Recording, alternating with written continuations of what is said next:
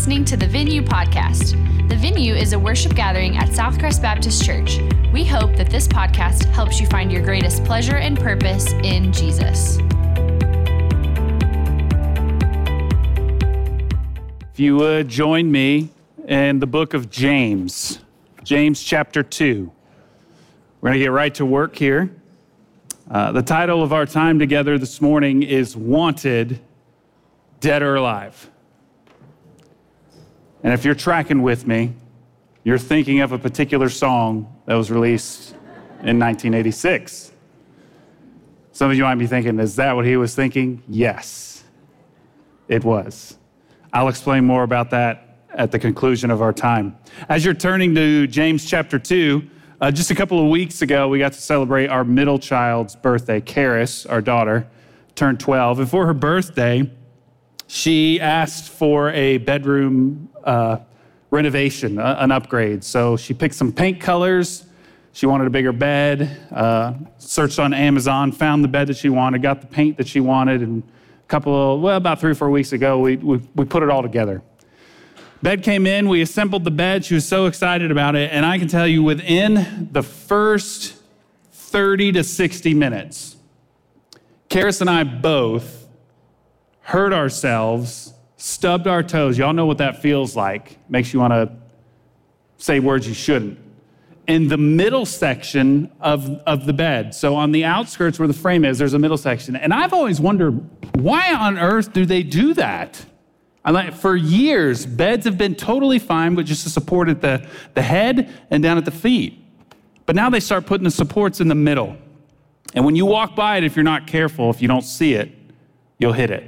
And sure enough, I did that twice within a 30-minute time period, and Karis did herself. Now, why do I tell you about that? Because the reason that I've told you that support section is so important to the bed that they've decided to put it there, we find ourselves in the same place here in James chapter 2. We're going to pick up at verse 14, and we're going to go all the way to the end of the chapter. And what I hope to show you, what I hope you'll see is this particular passage of Scripture is seen as like the center support for this letter.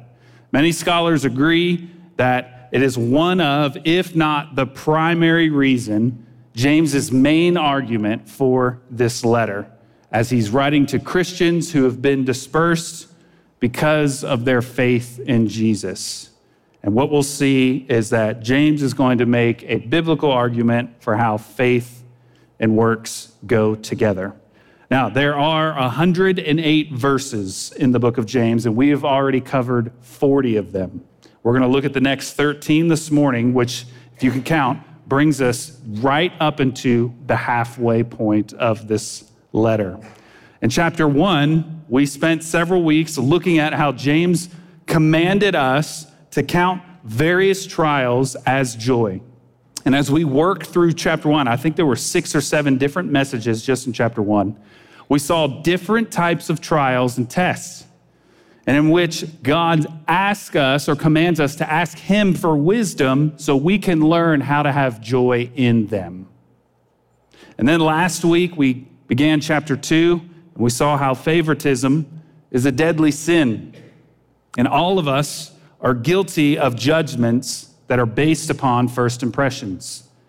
But James lovingly reminded us that it is God who chooses his children, not based upon wealth, not based upon skin color, not based upon height or weight, and certainly not a political affiliation. It doesn't matter what decade you were born in, what state you were raised in, or what church you chose to be a part of. God sovereignly chooses us in love. And then he requires that we love others the same way that he does.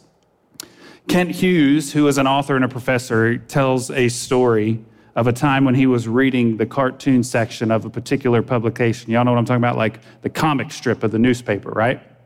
Do they even still have those? Yes? Okay, good. I thought this would be a great illustration, but if we don't have comic strips, maybe it just falls flat on its face. But in this cartoon was a fictitious billboard of a church that was trying to advertise its particular ministry. And here's what the billboard said. The Light Church. It's the name of the church, L-I-T-E, The Light Church. And here's what they advertise. We have 24% fewer commitments. We are home of the 7.5% tithe. We have 15-minute sermons, 45-minute worship services, and we have only 8 commandments. And guess what? You can choose which ones you want. We use just 3 spiritual laws. Basically, we are everything you've wanted in a church and less, end quote. Now, the reason I share that with you is the irony of that cartoon is how true I believe or see it to be in our own culture today, and how true it is for most Christians living in the modern day world here in the Western Hemisphere. We go to church expecting in one way or another to be entertained or to feel welcomed, but there's hardly ever any feeding of the mind and the heart. Maybe we just come and receive a good handful of nuggets of truth, and we get these feel-good statements that are true, but maybe that's as far as it goes. The truth is, though, we need to hear truth that actually troubles our hearts. We need to be challenged and convicted of what this word says and what we actually believe. Christians need to learn, myself included, to wrestle with concepts that are presented in the Bible that actually challenge our worldviews and our faith. And in most cases, what we see in the Western civilization is something that often produces a lackluster faith, which, as we will see here in just a few moments, James says is no real faith at all. I do hope, friends, that you'll travel along with me over the next 30 minutes or so and pay close attention, because our text this morning deals with something every one of us are guilty of every day. This morning, James has a word for those of us who have fallen asleep to the wonders and the joy of a vibrant faith that is living and active. Amen? Amen? You're with me? Now, since this is a longer passage, we're going to look at 13 verses this morning. I don't want to read it all at once up front. I just like to work through it in sections. So if you look at verse 14, we're going to begin by reading there. And we're going to dive right in. If you're following along in your notes that you received, the first thing I'd like to bring to your attention, our first point, is I think it's fair and it's important for us to get a biblical definition of faith.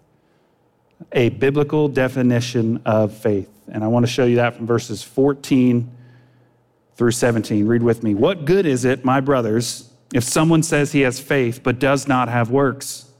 Can that faith save him? If a brother or sister is poorly clothed and lacking in daily food, and one of you says to them, go in peace, be warmed and filled, without giving them the things needed for the body, what good is that? So also, faith by itself, if it does not have works, is dead. Now, in an effort to be clear, I want to give you a definition. I did not put this in your outline, but I would encourage you to write this down. I want to give or submit to you a definition of biblical faith that I believe I've kind of compiled that's compounded from or according to gospel truth and specifically what we see in the New Testament. Now, before I give you this, I'm assuming almost everyone in this room knows what faith is, and then particularly even more what faith is according to the Bible, Hebrews 11, verse 1. Amen? Here's how I would define biblical faith. Biblical faith is a faith that holds Christ as the object. Biblical faith is a faith that holds Christ as the object. It trusts in Christ for salvation, and it commits to following Christ during your time here on earth. So in conjunction with Hebrews 11:1, biblical faith is a faith that holds Christ as the object. Second, it trusts in Christ for salvation, and it commits to following Jesus during the remainder of your time here on earth. Furthermore, as we will see here in just a few moments, this biblical faith that James is talking about is demonstrated in the works of a believer as a result of the transformation that has already occurred in the heart of the believer. Now, when Christ, friends, is the object of your faith, you do not base your faith on what you've done in the past or what you will do in the future. Having Jesus at the center as the object of your faith allows you to focus on the right now. not worrying about what happened 3 days ago or what's going to come. Christ at the center of your faith allows you to focus on right now because you are satisfied with who he is and what he has done for you. Therefore, you and I, we trust in him for salvation, and we know that following or committing our lives to anything or anyone else is totally worthless. Amen? Now, let me address something really quick that I think kind of tends to blur the line for us when it comes to what saving faith is and what saving faith isn't. And that's exactly what I believe James is trying to do here. In the first 4 verses, James describes what I would call a general faith. That's in your notes. We see a general faith. This faith, dear friends, is dead and it does not work. General faith is dead. It does not work. This faith is easy to claim. And it's also extremely important for you and I, as we think about this, to examine our own hearts. To ask, do I have a general faith? Is my faith common? Do I display the same faith in Jesus that I would display when it comes to where I'm going to get my next meal or where my next paycheck is going to come from? This is a general faith. We experience this faith every day of our lives, and it often tends to become something bad when the object of our faith shifts from him to us. That's a problem. James reminds us that this faith is dead. But he doesn't stop there. He tells us about the opposite of general faith, and that's what I would call genuine faith. James gives us a picture of genuine faith. This faith is alive. It produces something, and the Bible calls that fruit. This faith also works actively alongside works and faith. Faith and works, they work together. And this is precisely why Jesus said at the end of the Sermon on the Mount in Matthew chapter 7, that we will recognize true believers by their fruit. Are grapes gathered from thorn bushes or figs from thistles? So every healthy tree bears good fruit, but the diseased tree bears bad fruit. Christian, you must know that Christ did not die for you and me so he could give us a faith that died with him on that cross. This is why the resurrection is so awesome. On the third day, when Christ rose from the dead, he not only proved that he was God in human flesh, he not only proved that he now has authority over heaven and on earth and over life and death, but he showed us that he himself is the source of life. He is the source of anything good. He gives us good things that not only give us life, but they have the power to produce something that sustains us through life. So this faith that James contrasts here, there's a genuine faith which is dead. A genuine faith that is alive, and a general faith which is dead.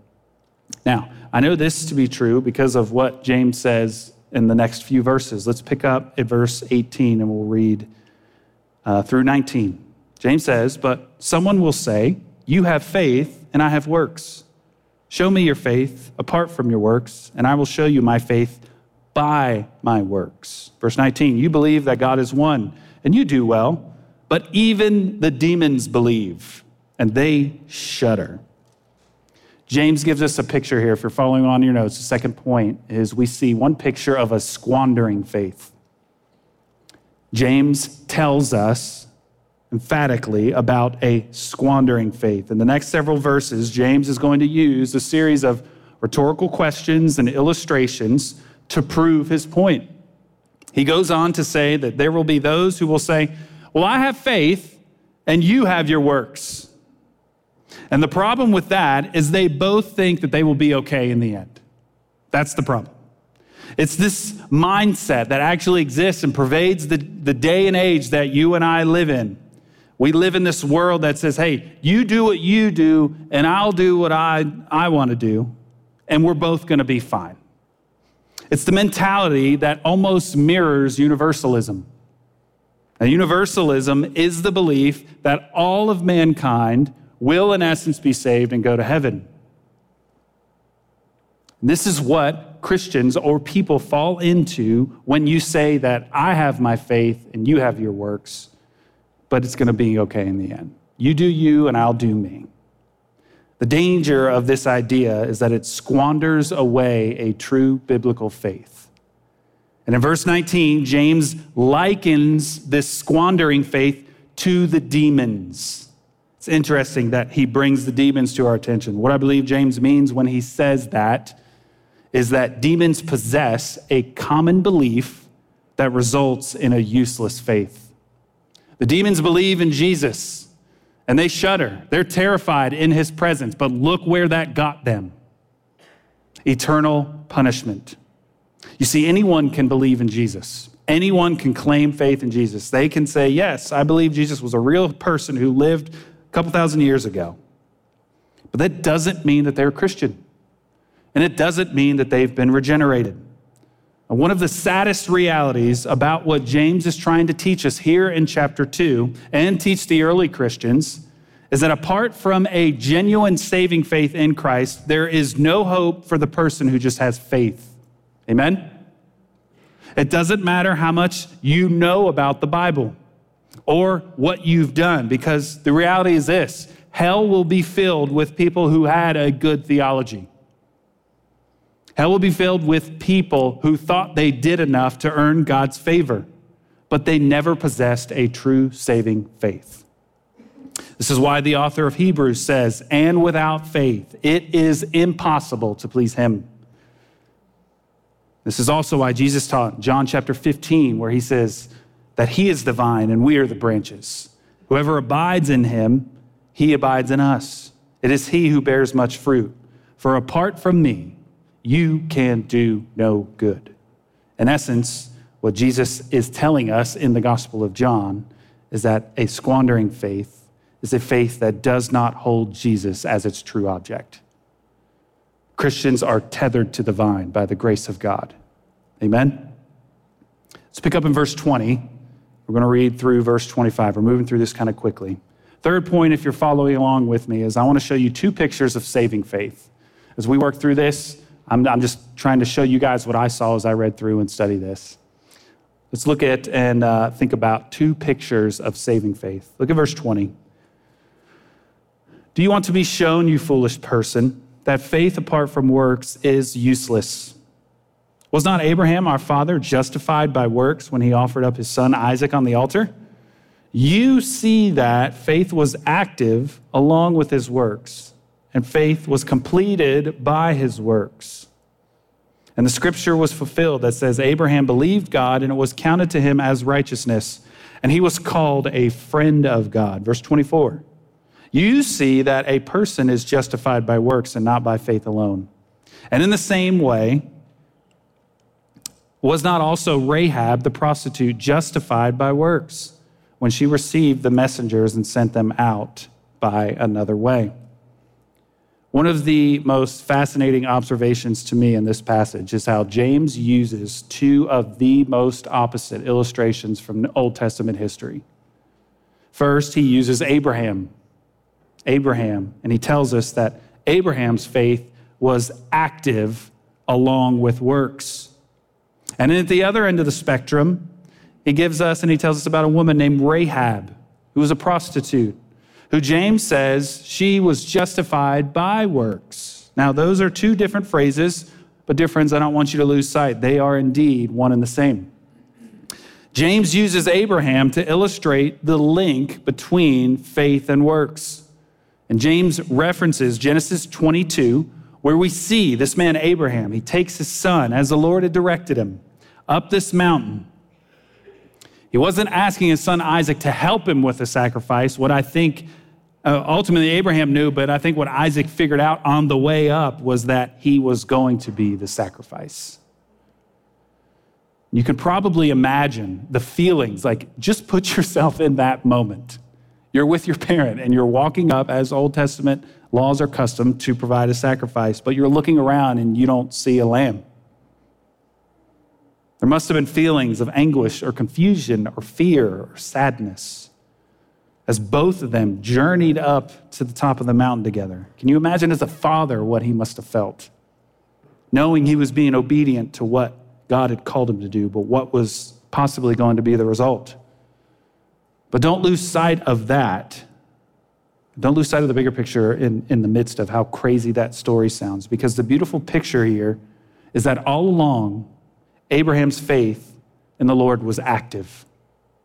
All the way back to Genesis 15, where God promised Abraham to bless him and to bless his offspring. Abraham's faith led him up that mountain that day, as the Lord had asked. And the entire time, God was testing Abraham's faith. And then James tells us about a woman named Rahab, who was a prostitute. Now, again, the contrast between these two people in history could not be any higher. They're at opposite ends of the spectrum. We have a patriarch and we have a prostitute. We have someone who was moral, and then the other person is immoral. One of them is an upright Jew, and the other is a Gentile. But the similarity between Rahab and Abraham is that they both possessed a faith that led to action, and both on a ridiculous amount. If you consider what Abraham was going to do when he was ready to sacrifice his son, and then how Rahab risked her life and her safety as she took in those spies and sent them on their way. Dear friends, this is a call for us today. This radical faith, this faith that we possess has been given to us that calls us and leads us to action. This is the faith that God desires for us to have day in and day out. I think the reason we lose sight of that and we often forget what that looks like is because we often forget the worth of God's Son and what all God did and what he put Jesus through. We must remember it was always a part of the plan. God sacrificed his Son so that he could bring many people unto himself. It was always a part of the plan for us to be saved from our sin and be brought into right standing by what Jesus did. Although sometimes I think the opposite is true, as we see it as this was always a part of God's plan for salvation, that Jesus would come and live a perfect life and he would die on the cross in our place. And he would do all that so that you and I could live comfortably in one of the biggest anomalies of a country that this human history has ever seen. The freedoms and the luxuries that we have in the United States of America are amazing. Amen? Like to get to do this and to think about other people on the other side of the world who are risking their lives and their families' namesake because of Jesus. So the Bible is abundantly clear on what saving faith actually looks like. Two things I think it teaches us. First is this: salvation is by faith alone.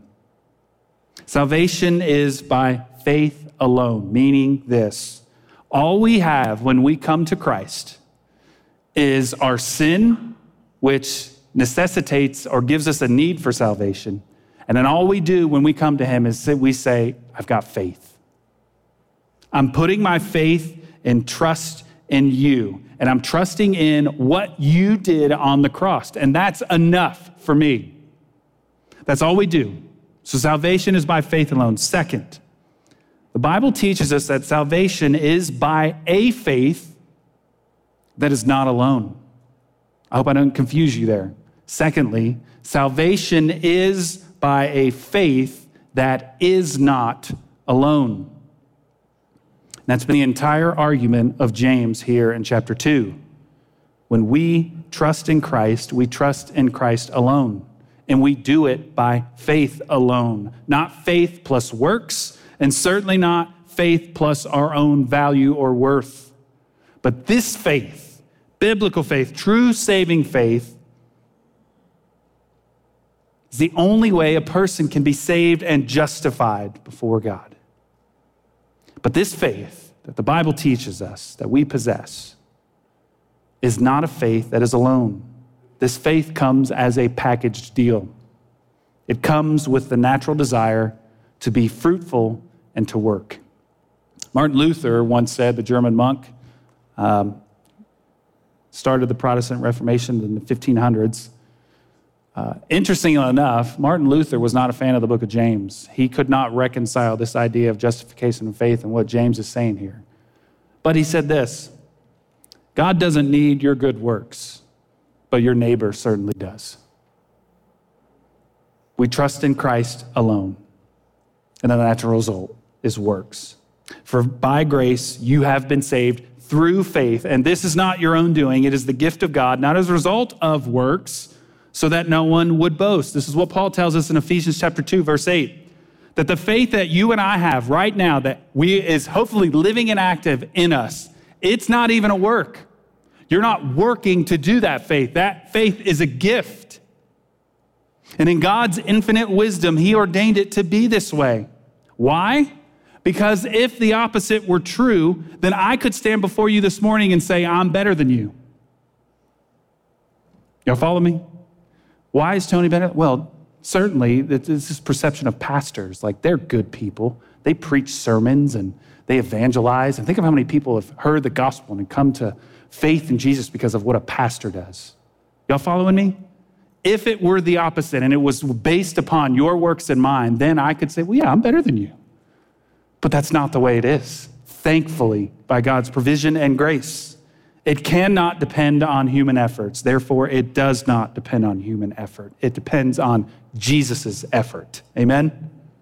Now, speaking of Paul, begin to kind of bring this to a close here. As we saw in Ephesians chapter 2, Paul talks about this being saved through faith. And it's not our own doing. It's a result of works so that no one would boast. I wanted to take a moment before we wrap up to address a problem.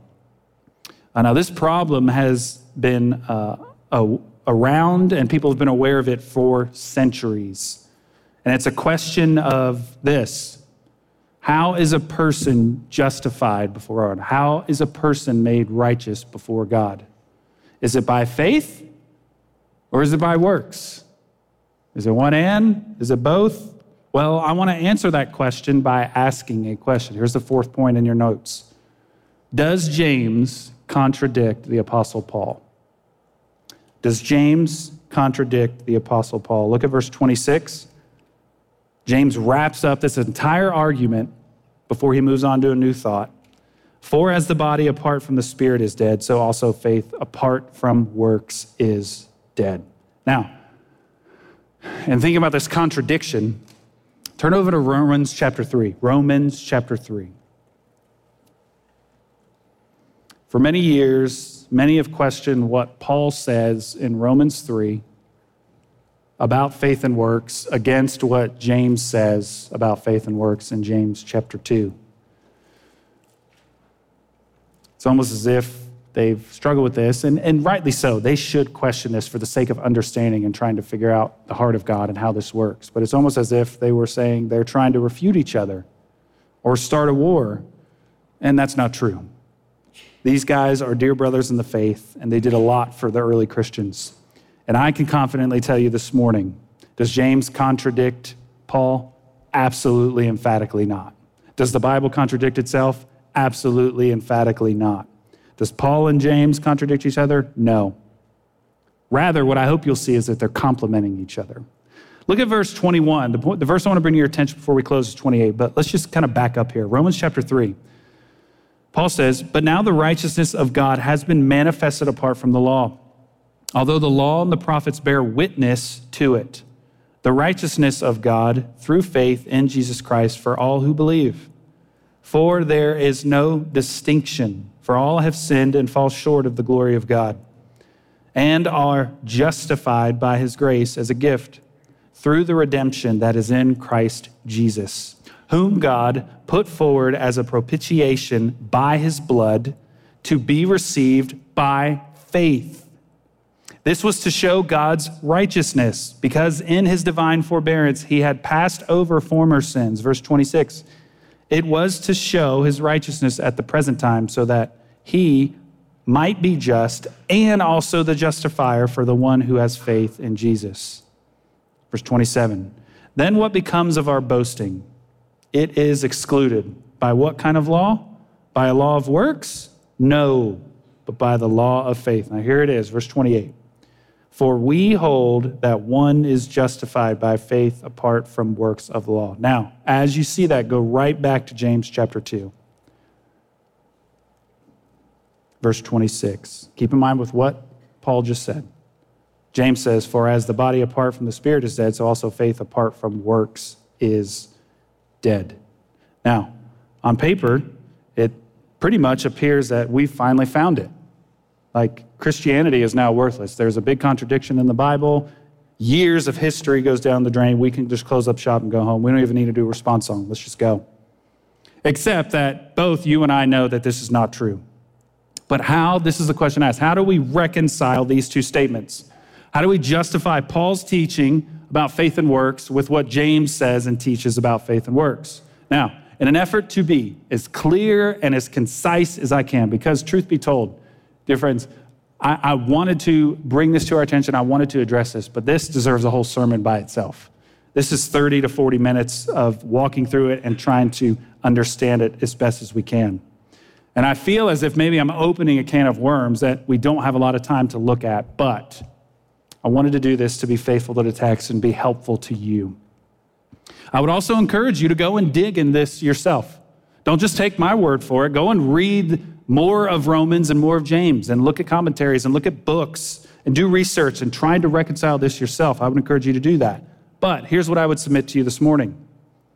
One of the easiest ways to understand that these two verses complement each other and they don't contradict each other and that they are, in essence, arguing for the same thing is to see it this way. They're doing it from two different perspectives. They're both looking at the same side of one coin, but they're approaching it from two different angles. Keep in mind, we have two different authors who are writing to two different audiences at two different times in history. But the best way to understand this potential problem is that Paul is arguing for faith and works from a pre-conversion perspective. Y'all follow me when I say that? Paul is talking about faith and works to people who have not already been converted, who have not believed in Jesus. James, on the other hand, is arguing for faith and works from a post-conversion perspective, which means this. Given the context of Paul's letter to the Roman citizens, of whom we know most of them were not believers, he says this to them, for we hold that a person is saved by faith alone and not by works. This is crucial for them to know because we're thinking about people, again, who have a works-based mindset. They think, yeah, I can be good. I got to do more. God will accept me that way. And Paul's saying, no, it's by faith alone. Now, keep in mind, Paul is talking about the same faith that we have just walked through and looked at in James chapter 2. It's a package deal. Paul fully understands that once they came to faith in Christ, the natural result would be works for Christ. Amen? Does that make sense? Now, James argues for faith and works from a post-conversion perspective. He, when you look at the context of James, is writing to Christians. He is reminding his Christian readers that true, genuine faith that they claim to have, which they may have or they may not have, true, genuine faith in Christ results in working for Christ. Therefore, no one can say that you have your faith and I have my works. That's hogwash. It doesn't matter how much you do and how many service projects or how good you are to people. If you're not a believer of Christ and a part of a church, I'm sorry. These two things go together, faith and works. And it's a beautiful thing. I hope that's been helpful. To close, I want to bring us back to our title. I tried to think through what a title would look like this morning, and then I thought about some of the great music that was around when I was just a little kid. And I thought about Wanted, Dead or Alive. One of the things that I hope you'll take away this morning is this. True faith, true biblical faith requires risk, compassion, and action. Risk, compassion, and action. And the truth is this, every one of us in this room has faith. We all have faith to give. We exercise faith every day. We place our faith in literally hundreds of different things every day. You're exercising faith right now in the chair that you're sitting in. We all have faith. But I know this. There are two spiritual beings vying for your attention and for your faith. And in our fallen state, we no longer have allegiance to the creator of the universe, and therefore in our sinfulness, we have been enabled to not have true faith in him. And so on one hand, we have this spiritual being, which we know as Satan. He wants your faith, and he wants it bad. And he'll do anything to pull you away from a true, genuine faith. And now I want you to see this too. This faith that Satan has been creating and trying to pull us towards, it manifests itself in many different ways, in many different belief systems and religions. If it's not about Jesus and Jesus alone, it doesn't get you to heaven. So Satan's working and vying for your faith. And the problem with that faith is it leads to death here on earth and eternally. And then on the other hand, we have this beautiful, loving, creating spiritual being who we know as God. He's given you the ability to choose to put your faith in him or in something else. And he's even gone further to write an entire book to point you to himself. And he tells you about this faith, and he tells you what is the result of this faith, and he tells you that this faith brings life, and it is good for you here on earth, and it will be good for you for all of eternity. In fact, when you place your faith in him, it makes you alive. So my hope, as I close, is to just get you to examine yourself and then to ask, where does my faith really lie? Is the object of my faith in my own works? Am I trusting in my next paycheck and what I can do? How I'm going to put a meal on a table?